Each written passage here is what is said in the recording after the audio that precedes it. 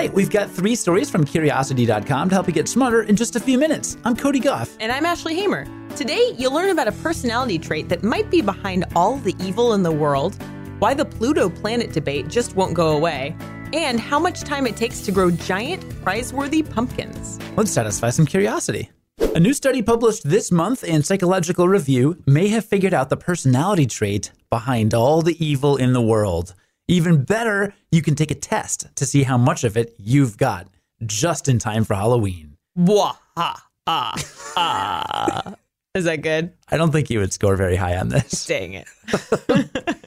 Gotta practice that evil laugh. I really do. You know, like Dr. Horrible. Take some rehearsing. Yeah. These evil personality traits go beyond what psychologists call the dark triad. We've talked about that before on Curiosity.com. The dark triad is made up of Machiavellianism, narcissism, and psychopathy. The researchers behind this new study set out to describe how the darkest personality traits were related. So to do that, they expanded their search and found a full set of 9 dark traits that could be linked together. Here's a quick rundown, starting with the dark triad. Machiavellianism is a manipulative attitude. Narcissism is a self-absorbed sense of superiority, and psychopathy is a lack of empathy and self-control. Beyond that, there's egoism. That's an obsession with gaining an advantage at the expense of others. A similar trait is self-interest, which is a drive to draw attention to your high status. Do I do this too much with the award-winning thing? Then there's sadism and spitefulness, which both stem from a drive to harm others. With sadism, you hurt people for your pleasure or gain, and with spitefulness, you inflict pain regardless of the harm you do to yourself. The 8th trait is psychological entitlement, which is the persistent belief that you deserve more than other people. And finally, moral disengagement is the general ability to detach from your conscience and behave unethically without feeling distressed.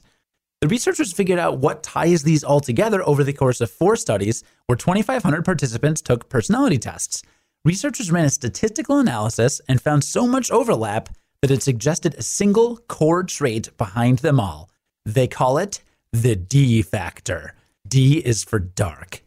This was inspired by a similar discovery that pinpointed general intelligence that was called the G factor. Researchers came up with the G factor more than 100 years ago when they noticed that people who performed well on certain types of cognitive tests were likely to perform well on others. So both the G and the D factors are psychological constructs that help us better understand how these specific features relate to more general ones. And guess what?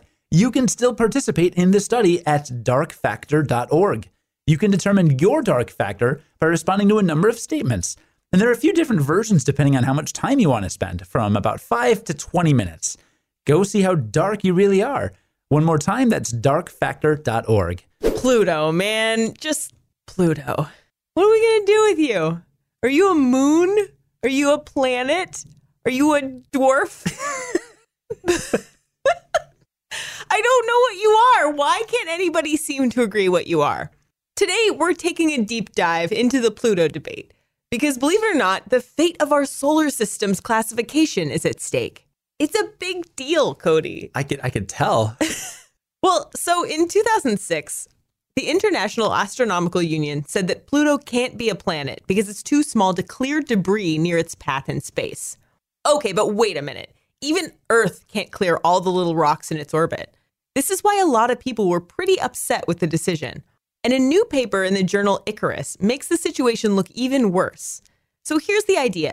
If we're talking about how to define a planet, we should look at the literature of scientific papers to see what other scientists said. This is really important because literature is a part of how science works. A scientist makes a discovery, they submit it to a scientific journal, and then other scientists actually review their work before it gets published. The peer review process has been fundamental to science for hundreds of years. Well, here's the shocker in this new paper. It reviewed literature about planets all the way back to 1802. You know, before electricity had even been invented. Remember how the IAU said Pluto couldn't be a planet because it was too small to clear debris in its orbit? Well, out of all of the literature in this 200-plus year review, only one single paper said that a planet needs to clear its orbit. And get this, that methodology was later discredited. What? Yeah. How is this even a thing? Right?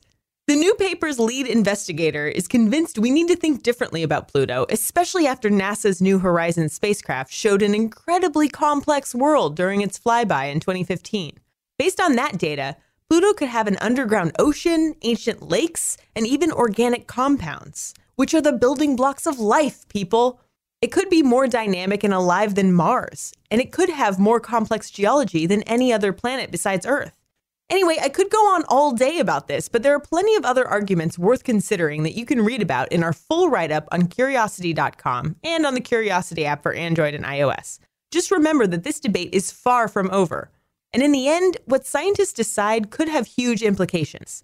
I mean, we might end up with a definition that leaves us with more than 100 planets in our solar system. Whatever happens, just be glad you didn't have to memorize that many when you were in elementary school. Yeah, that's going to be quite the saying. My very earnest mother It's just going to be a book. You just have to recite a book.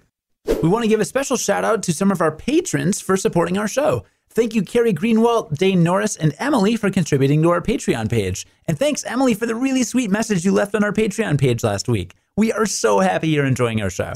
If you're listening and you want to support Curiosity Daily, then visit patreon.com/curiosity.com, all spelled out. The more patrons we get, the more quality stuff we can do for you. Feel free to chip in just a fraction of your Netflix subscription. Come on, you know we're more entertaining than the new season of that one show that totally jumped the shark in 2018. And we're offering our patrons lots of cool rewards, like exclusive full-length bonus podcast episodes featuring interviews with experts like we used to do on the show. One more time, that's patreon.com/curiosity.com. Today we're wrapping up with pumpkins by the numbers. If you've ever thought about growing a world record pumpkin, then you might want to think again after you hear how much work you have to put in. It's the Great Pumpkin, Charlie Brown. The greatest compliment anyone has ever given me was a boy in school when we were all watching It's the Great Pumpkin, Charlie Brown in band class. He said that I reminded him of the little red-haired girl, which is like the best character. Peppermint Patty? No, the little red-haired girl is the one that everybody has a crush on.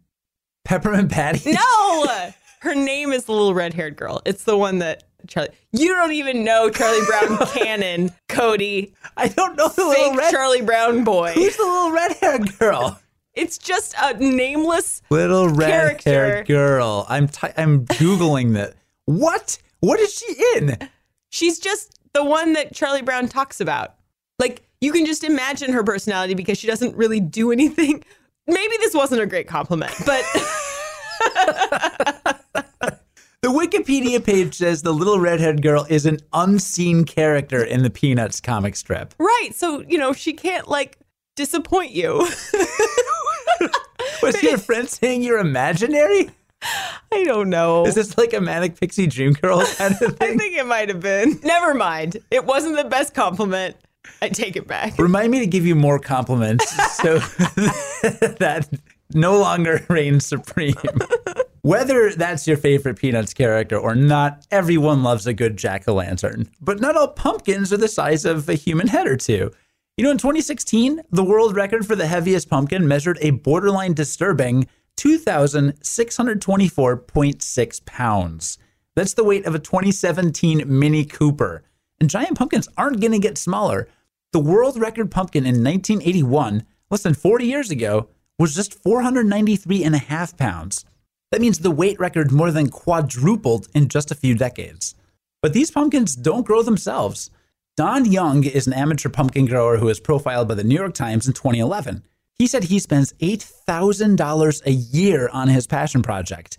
Possibly worse than that, Young says he wakes up in the middle of the night to check his pumpkins. He also uses 80 sprinkler heads that pump out 27,000 gallons of water a month. That's almost enough to supply a family of 4 for a year. He runs heat lamps all night after he plants the seeds in the cold ground in April, and he would cool his gourds with fans in sweltering midsummer heat. He also can't remember the last time he took a vacation. Look, let me put it this way. On top of all the time, money, and energy you have to put into it, the world's biggest pumpkins are carefully genetically engineered and selectively bred for optimal size. You want to set a world record? Go right ahead. But the trick to doing it is definitely no treat. Read about today's stories and more on Curiosity.com. Join us again tomorrow for the award-winning Curiosity Daily and learn something new in just a few minutes. I'm Cody Goff. And I'm Ashley Hamer. Stay curious. on the Westwood One Podcast Network.